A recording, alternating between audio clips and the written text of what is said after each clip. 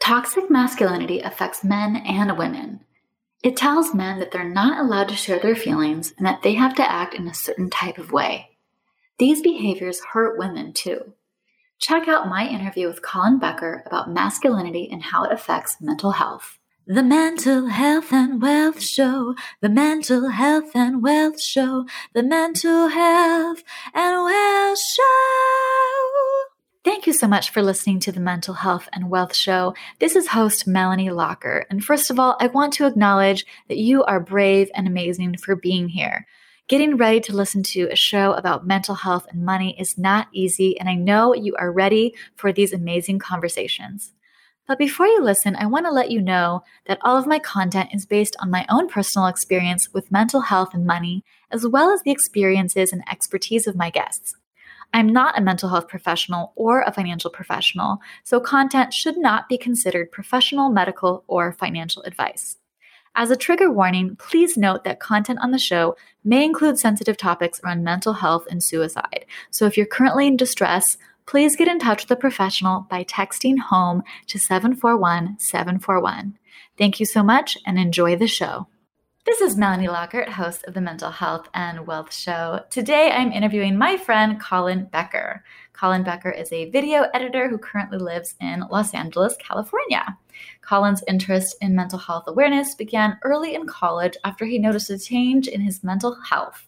Ever since, Colin aims to help break the stigma by being a support system to his friends, educating himself within the field, and consistently being a willing listener. Thank you so much for being on the show, Colin. Thank you for having me on here, Melanie. I'm so happy about it. I'm so excited to have you here. We have been connected throughout the years. I think first because you listen to Martinis and Your Money, which is my BFF, Shannon, who's also been on the podcast. She has, her own podcast, Martinis and Your Money, which I'm on there once a month for happy hour. And then you also started coming to the Mental Health and Wealth Hangouts, which I absolutely loved. And it was so nice to see you there. And so I would love to hear a little bit more about your mental health story and why you think mental health is important. Totally. I think for me, I kind of first, started experiencing mental health kind of problems or issues when I was like a teenager. But I didn't really realize the severity of it. I just thought, oh, this is just me being a teen, me just having crazy hormones, and I kind of just wrote it off, which was completely not a good idea, obviously. But that's just what I did. And, I think I live in a very small town in Ohio where mental health isn't really openly talked about. I think that people often kind of say the phrase, oh, like, suck it up. No, you're doing this for attention when you post things about it on social media.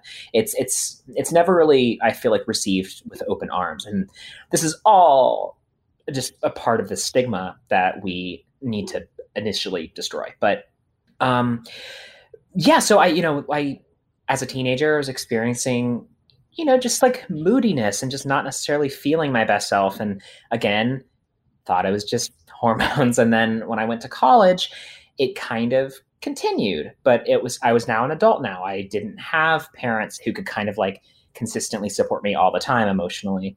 And if you listened to my episode with Shannon on Martinis and Your Money, I had a house fire. And that was the one moment in my life where I literally saw my life change. I think before I was like, I just felt like almost I was a grown-up high schooler. Mm-hmm. But then the moment my house fire happened, I lost almost everything. And I was entering this adulthood essentially because I just graduated. And not only was I struggling financially, but mentally I really had nowhere to look. And it was in that moment that I knew that I needed to really take a step back and like look to see what I was experiencing it and not just kind of, I don't know, throw under the rug anymore.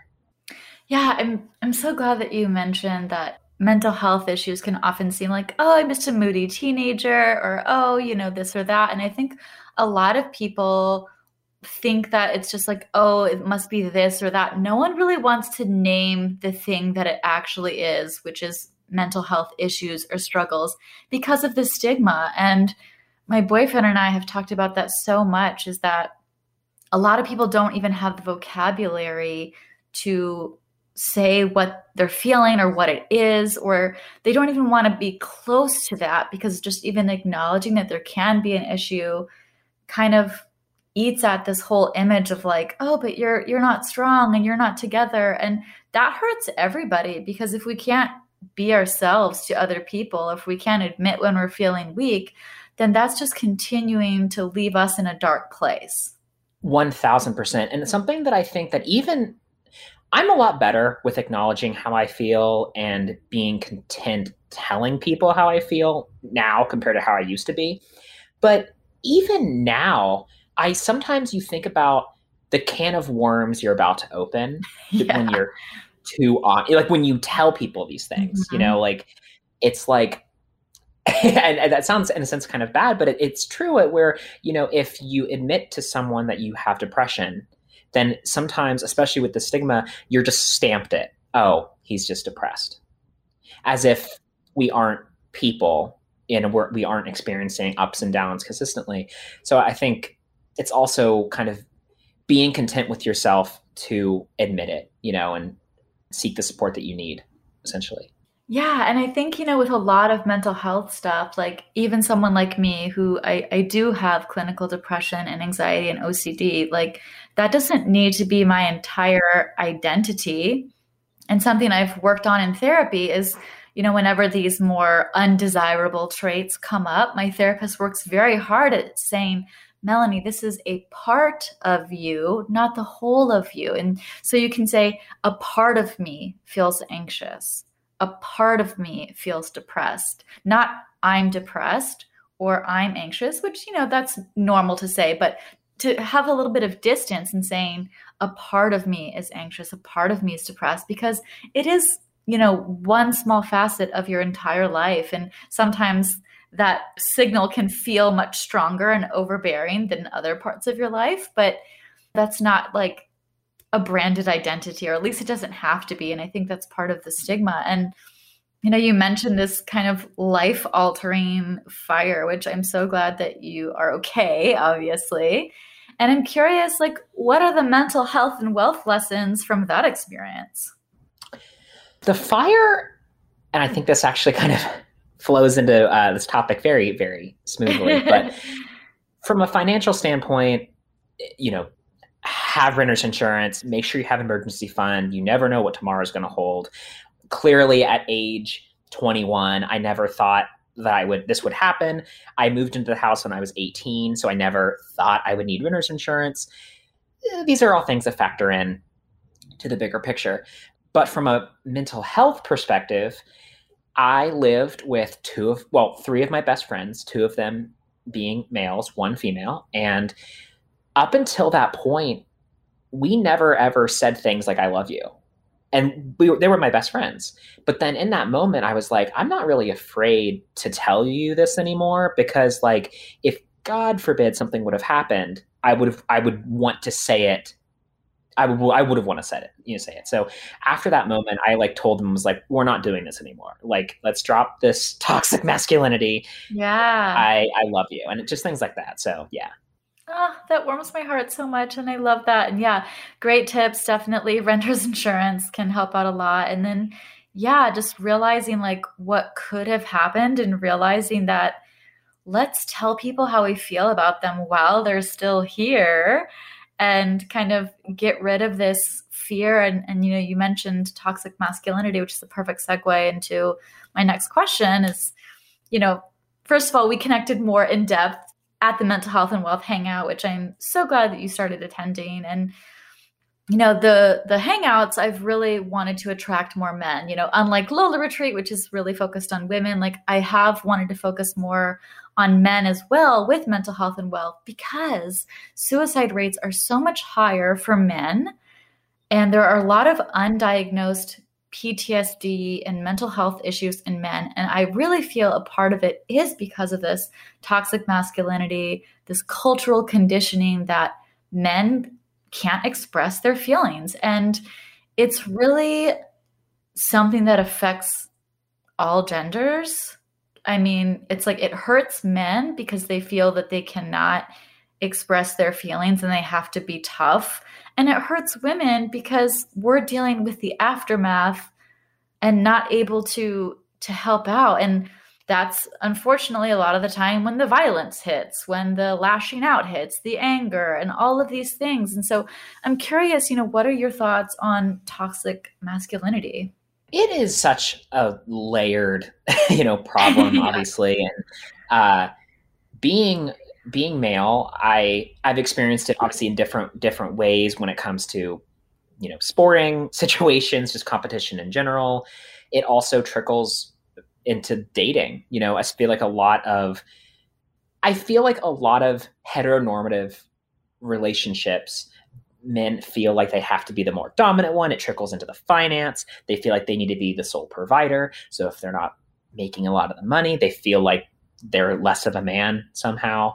And I think that there's kind of two sides of this coin, where I have had female friends tell me, oh yeah, like I thought I would want him to open up about his feelings, but the moment he did, it was too much. Like Mm, they think it's kind of like cute when a guy maybe opens up once or twice, but then if it's like maybe a consistent reoccurring thing, I've had female friends say they've lost attraction. And that's kind of scary when you're trying to be in a relationship with someone who you care about a lot. And again, I'm basing this off just a couple people, and I'm not trying to lump anyone or marginalize or anything like of that. This is course. just the experience that like I've seen.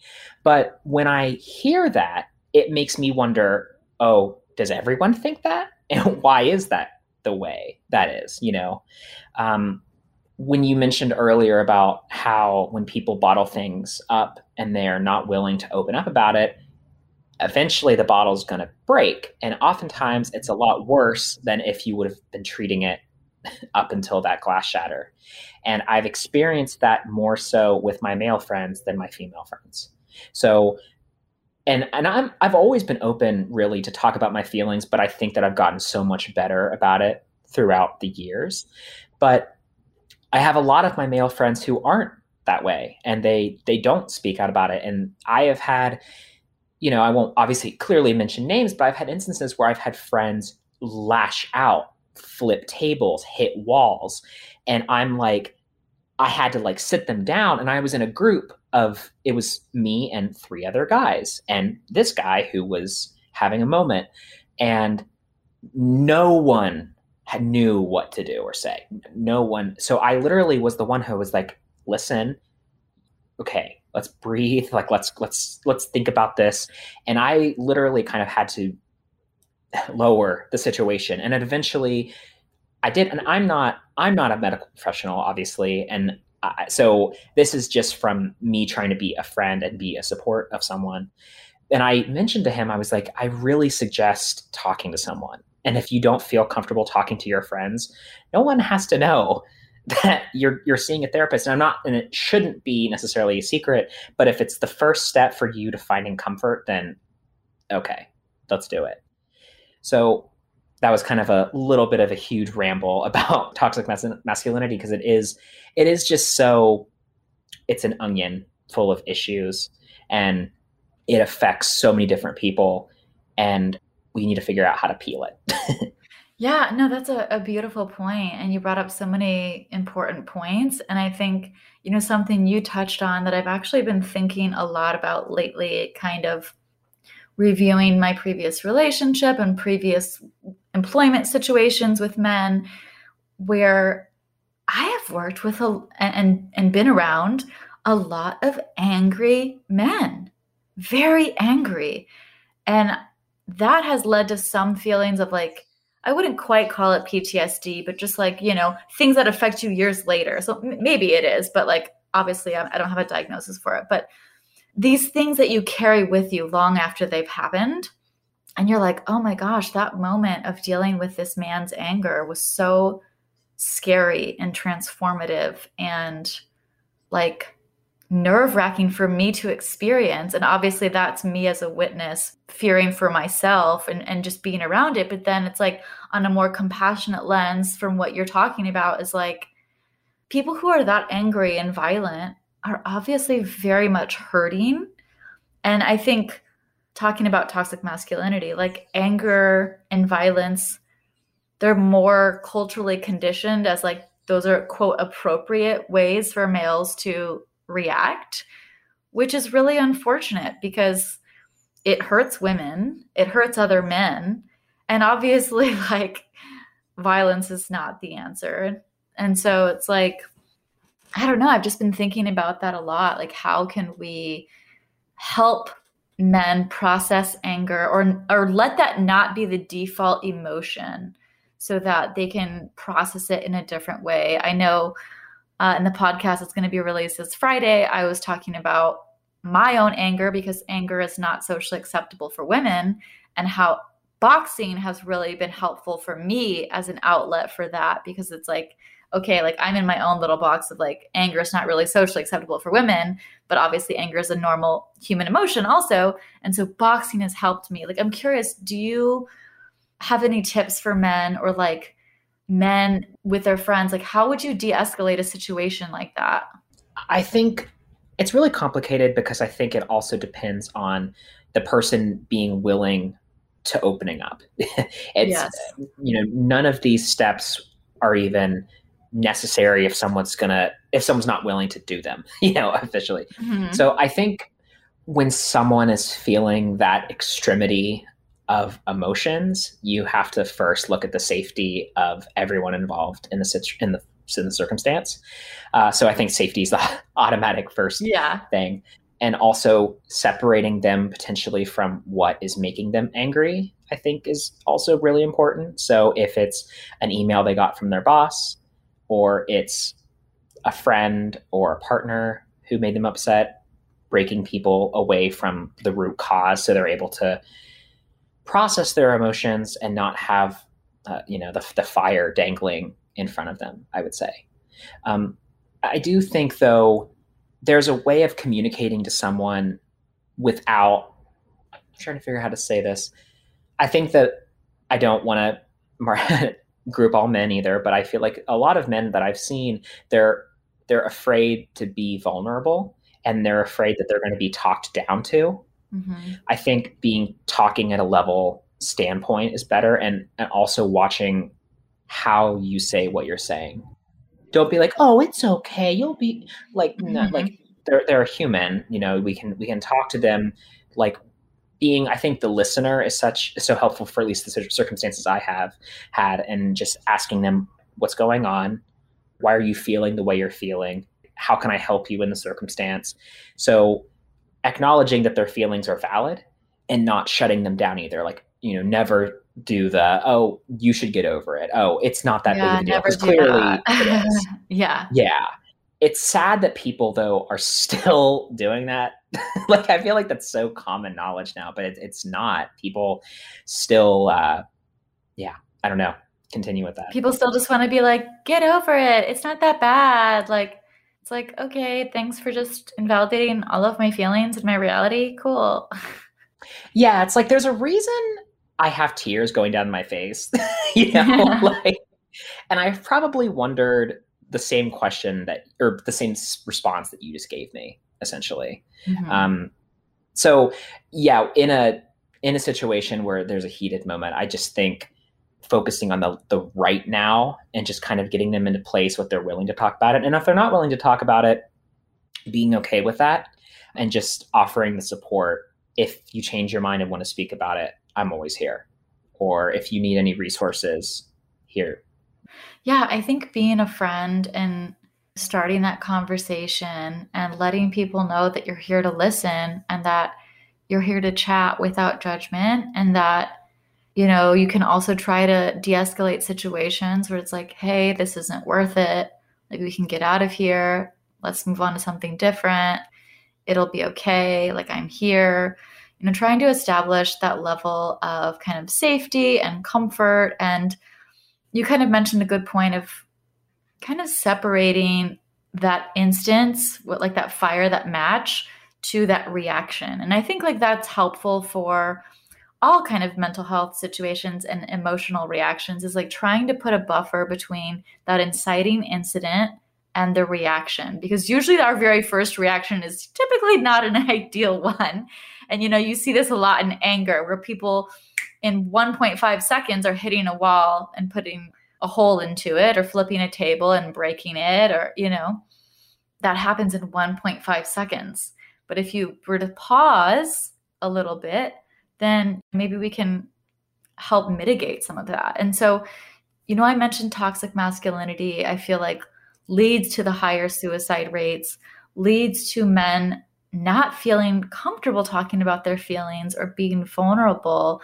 And I'm curious, from your perspective, what are other ways that you think it affects men's mental health? I think that you said it so perfectly earlier when you mentioned about how your therapist mentioned that your mental health isn't you, it's a part of you.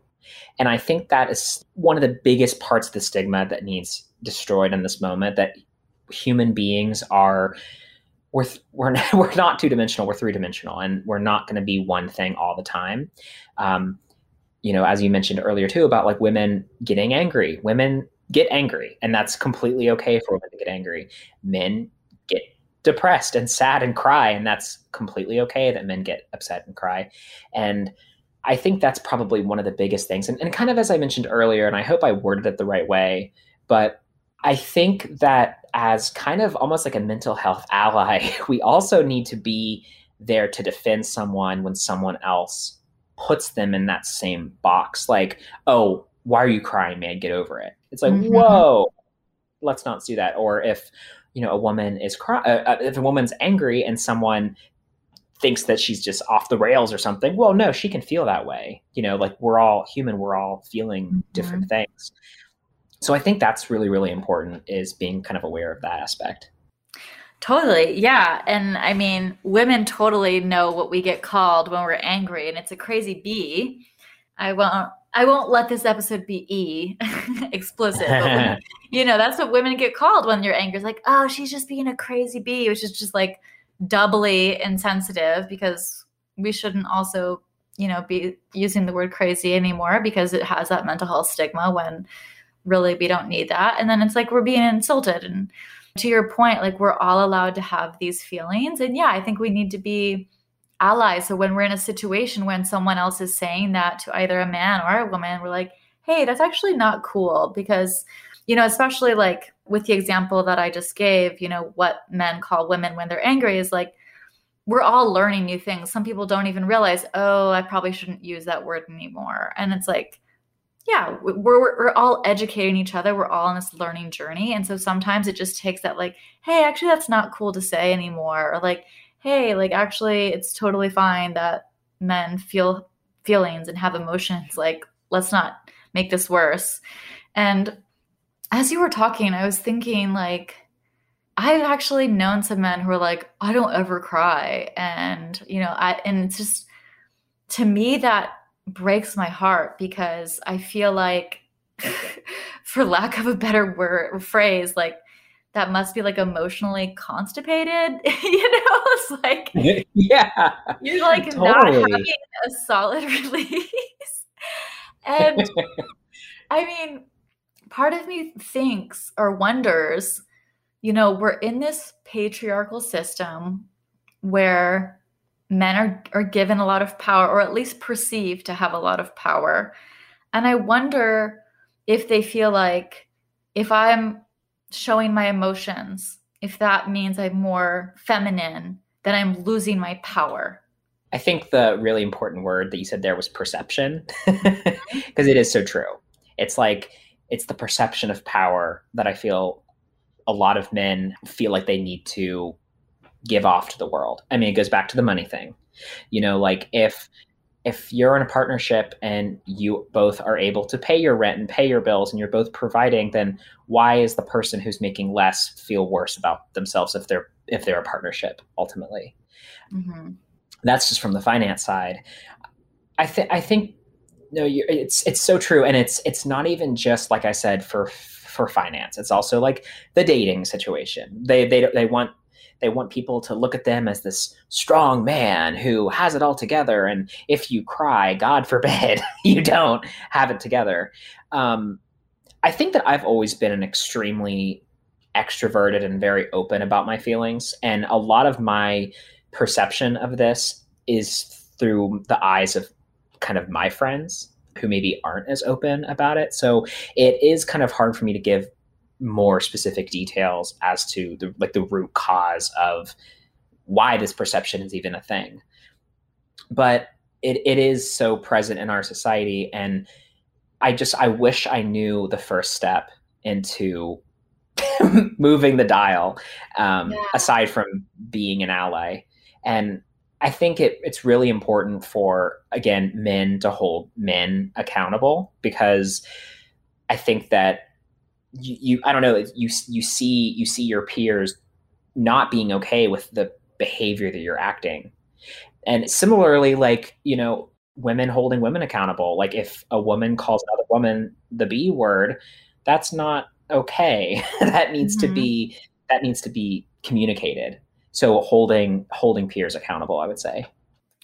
Yeah, totally. And, you talk about this kind of perception, and I think so much of it comes down to this cultural conditioning of what it's supposed to be like to be a man, what it's supposed to be like to be a woman. And, you're talking about the dating, and the example you gave earlier is you've had some women in your life admit that, oh, after they admitted their feelings a few times, I wasn't as attracted to them.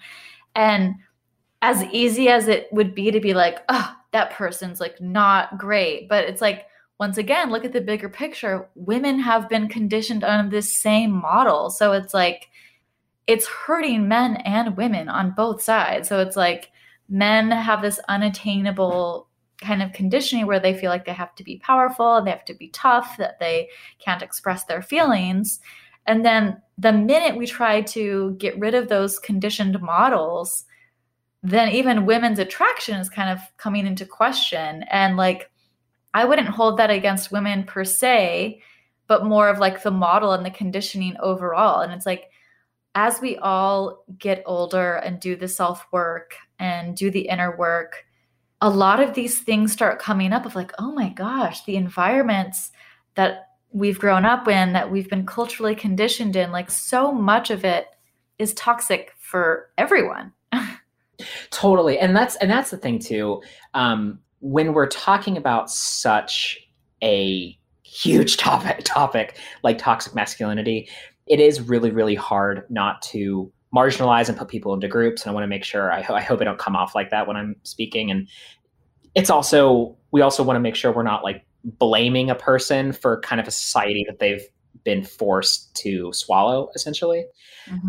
So it is that balance. And I think that kind of the first step ultimately is just, I think, picking up on signs from your friends when you start to see maybe their behavior starting to change.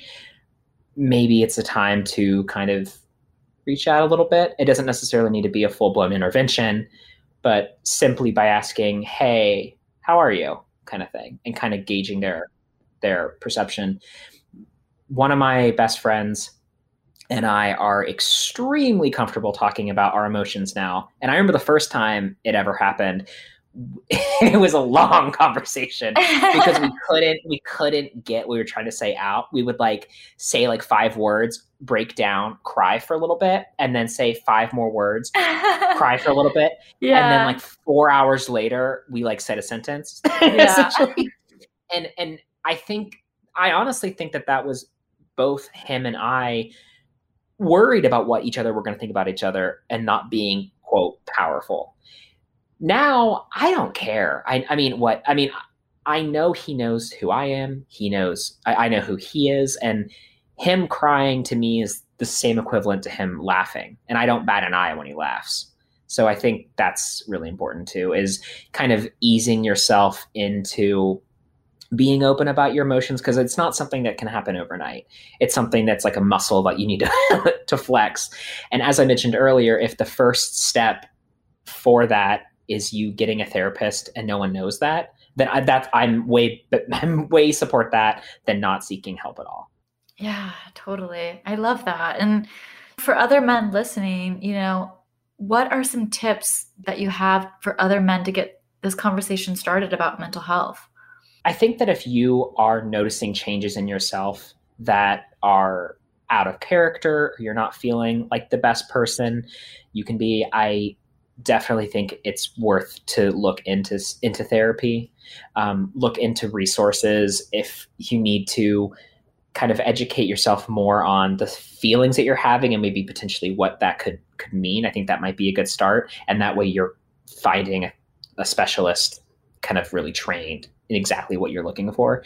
I know, like for openpathcollective.org, you can literally highlight specific focuses that you're looking into. And I think that's really, really helpful, because I think that getting into finding a therapist can be scary. And I speak from experience, because I'm experiencing it right now. Mm-hmm. I have not seen a therapist throughout my life.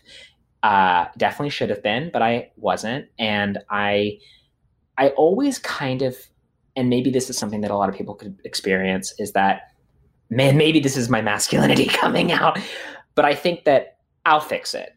I'll figure this out if I'm feeling a certain way. I've got this. Okay. But then you notice the problem is not only continuing, but it's expanding, and that you realize that you really can't fix it just by yourself. Like you need help, you need resources around that. So again, I think first and foremost, if you're getting into it, is just really focusing on the area that you think that you need to benefit from at first, and then you're able to expand once you've really hit the nail on what's currently bothering you. Yes, I think, all men and everyone should seek mental health treatment in the form of therapy, even if nothing's, quote, wrong, because it's so great to have an impartial third party to help you out. And then, yeah, if you are going through a specific issue, having a counselor who's well versed in that is so helpful. And I'm just going to call it right now. It's not going to maybe happen right away, but I promise you in like 5 to 10 years, the men who are going to therapy, it's going to be like you put that on a dating profile. Women are going to be like, oh my God, a man doing the work. Like, men going to therapy is sexy. So like, it's definitely shows you that they're interested in healing, because we all have our own individual trauma from just life itself, especially after this past year. And Yeah, to be able to work on yourself, that would help you work on the relationship as well. And yeah, I love that. And I'm proud of you, Colin. That's awesome. thank you. I realized I've been, quote, trying to fix myself for like 10 plus years. Yeah. So I'm gonna need, yeah. So Yeah, and I think you brought up a good point of like that is a very kind of more masculine trait of like, oh, I'll figure this out by myself. I'll just fix it. And then it's like, no, there's no shame in getting support. There's no downfall by saying, I need a professional to help me through this. And like I said, you don't even have to have a quote mental health issue. You don't need a diagnosis. You don't even need to have hard times. If you just want to talk to someone about yeah, anything, I think it's super important. totally. And the thing is too, is that people sometimes forget that sometimes what they're going through, they're not the only ones suffering from it. When they're bringing it home to their friends, their partners, their loved ones are seeing kind of the reaction. and, Mm-hmm. and obviously the person's feeling it. So I'm not trying to like, everyone's kind of experiencing this at once. So it's almost like doing this for your people you care about too. Yeah, exactly. Exactly. It helps everyone. Mhm. I know there's like that one photo of like, it looks like a utopian like robot world. And they're like, what today could have looked like if all of our like dads got therapy? There's like flying cars and robots. That's amazing. Yeah. So I yeah. love it. I love it. So I am so glad that you are in the mental health and wealth community and that you have been like literally the first attendee at the mental health and wealth hangout, which is coming up on a year now, almost, I think in June or July, which is exciting. And I wanted to hear a little bit more about your experience, especially for people listening who may or may not have heard me talk about it. They have no idea what it's about, what it's like. What has been your experience and why do you keep coming back? When I first heard about the mental health and wealth chat, it was through Martinis and Your Money. You were talking about your new endeavor. And I think that like I was one of those things where I was kind of like I was listening to my headphones normally. And I heard you say the word mental health, and I'm like, my eyes kind of perked up, and I'm like, oh, like, yes, like this is a subject that I care about. I want everyone to be happy with themselves and focus on themselves. And I was like, I'm going to totally support Melanie. And at this point, like I had met you one time, but it was like, I think I had met you and then later put two and two together. I'm like, oh, that's Melanie from the podcast. Yeah. Okay. But then I was like, oh, okay. Like, I wonder, because it's like a Zoom, I'm like, I wonder if I'm going to look like a little fanboy if I just show up to the mental health and wealth chat. And I'm like, you know what? No, I don't care. I love this topic and I want to support. And mental health and wealth chat has been, I think, really, really important for me because, well, for so many reasons. One, we're helping to break stigma. We're having people open up, of all different ages, people of all types all over the world. And we're all kind of having this moment where you can talk to literal strangers. And I think one really important thing about it is that, like, obviously you created it to help break the stigma and help talk about mental health. But there are so many people who are kind of afraid to do the therapy thing because of the label of having a therapist, but they're willing to talk to a stranger, which with the exception of like the trained medical professional, like in that zone, you're giving people a place to communicate how they're feeling. And I've just seen like the look on people's faces after they've gotten like something off their chest in that chat. And that just warms my heart. And that's kind of like why I keep returning. And we've all kind of become this like weird little every other Thursday community. And I do my absolute best to show up to I think I've been to almost everyone, minus like maybe one or two, but I love it. And I think what you've created is beautiful. Thank you. That means so much to me. And yeah, Colin's been like basically every single one. And, we do have a crew of regulars that come every other Thursday at 5 p.m. Pacific over Zoom. And basically the structure is we check in with our money and our mental health on a scale from 1 to 10, because we know that those feelings can change minute by minute, day by day. And then we just see where the conversation takes us. Sometimes we do have more themed topics, like for the COVID anniversary, I wanted to talk about that and how it was all affecting us. But typically we just see what's going on that day. And I help facilitate a discussion around mental health and money, because these are taboo topics that need to be addressed, that so many people have come to the chat and they're like, I have no one else to talk to about this, or I can't share this anywhere. And that is so important that we give space to that, because it's like, when you're dealing with these thoughts and emotions and they're just bottled up inside, like you said, that bottle's going to break eventually, and it's going to come out in really not so great ways for anybody. And so if we can just have that space just to acknowledge these thoughts and feelings. And what I love about the Hangouts is that we literally do have people from all over the world, different ages, different races, different genders. It's actually quite diverse, and I love it. And we do have a regular crew now, but we also obviously welcome new people that just want to come and try it out, maybe come once, just check it out. And Colin especially is like the welcome committee, basically. Like anytime there's a new person, he's so sweet and he makes them feel welcome and happy. And so if you're interested in coming to the Mental Health and Wealth Hangout, it's every other Thursday. I typically advertise it in the newsletter as well as on Instagram, and it's free, and it's a really great way to just talk about these topics with other people who actually want to talk about it too. And I think that's why it's powerful and why it works. It's not that I'm some magician that's like, tell me all your deep, dark secrets. It's that we've created this space where we're all opting in to talk about mental health and money. And so it's like, it's not like I just got random people together to be like, hey, let's force this topic. It's like clearly the people that are attending are the ones that want to talk about mental health and money. And so we're all there to do that. And it's been so fun. And it's ranged from dark to silly to funny to interesting. It's gone to so many different directions, and I just love it because you just never know where it's gonna go. I've like, I've met people too that, because so for anyone listening who hasn't been to one, it is a completely safe space. So it's not something that if you attend, we're going to plaster your name attached to it. So if you want to come just to see what it's like, awesome. But I have made friends who we've then added each other publicly, on social media after the fact.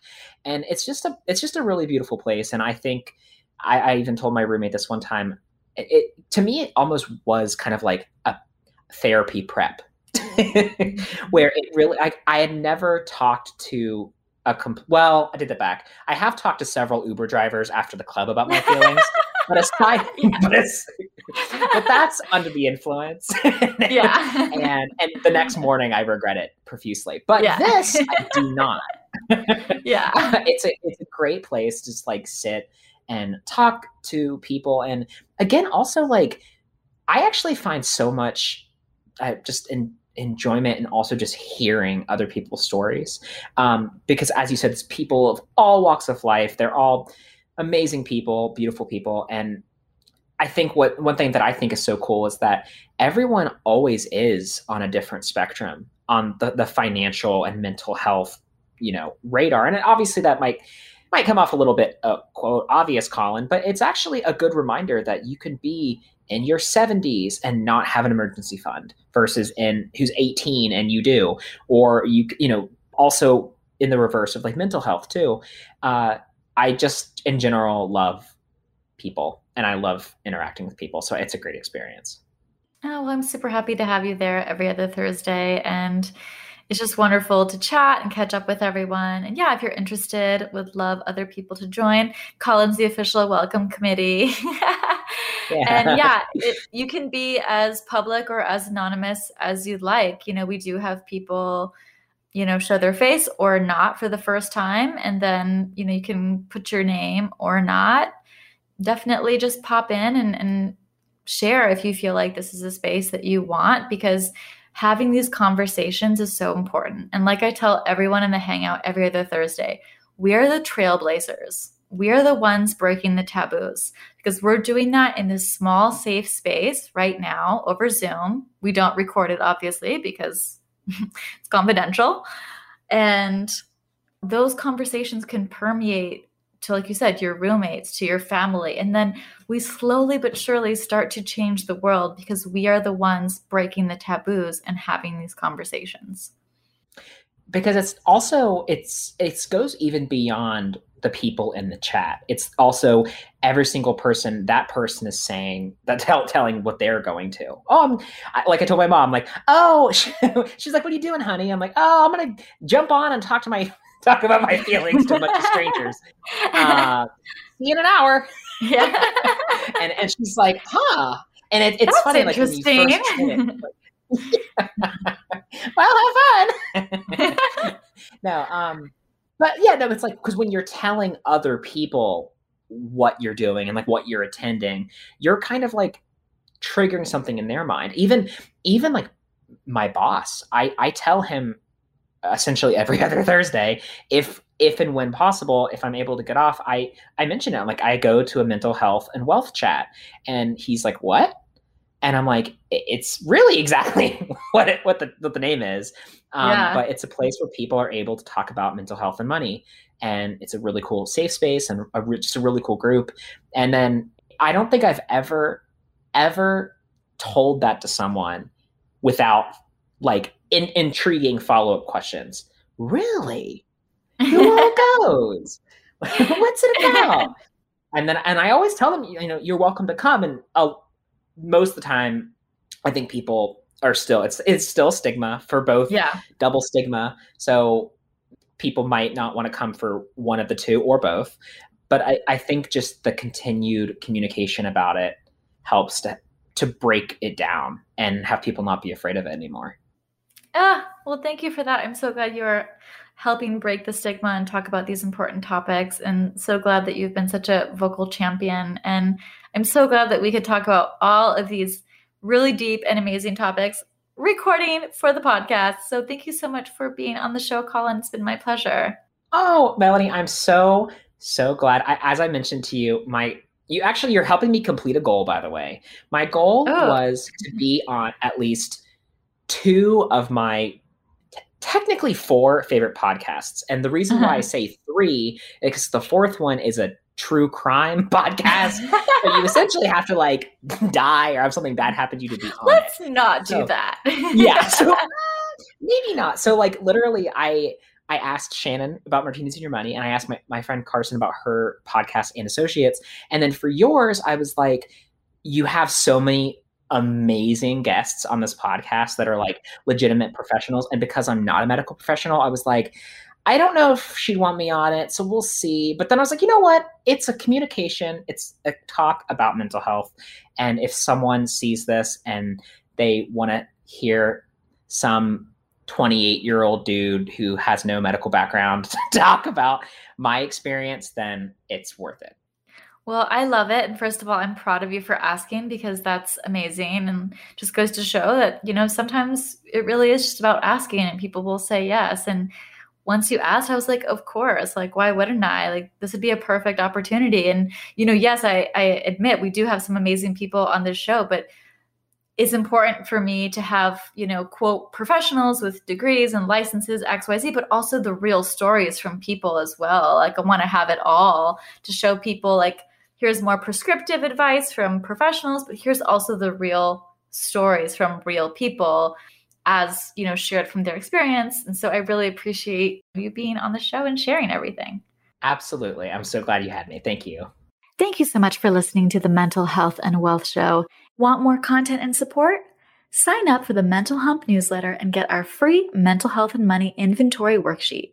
You can sign up at mentalhealthandwealth.com and also check out our other blog posts and podcast episodes. Also, we host a mental health and wealth hangout every other Thursday over Zoom at 5 p.m. Pacific to chat about all things money and mental health. The best part, it is free. If you'd like to support the podcast, it would mean so much to me if you left a review, and you can also support me at ko-fi.com/Melanie Lockhart. And lastly, I want to remind you to do something for yourself to take care of your mental health and wealth.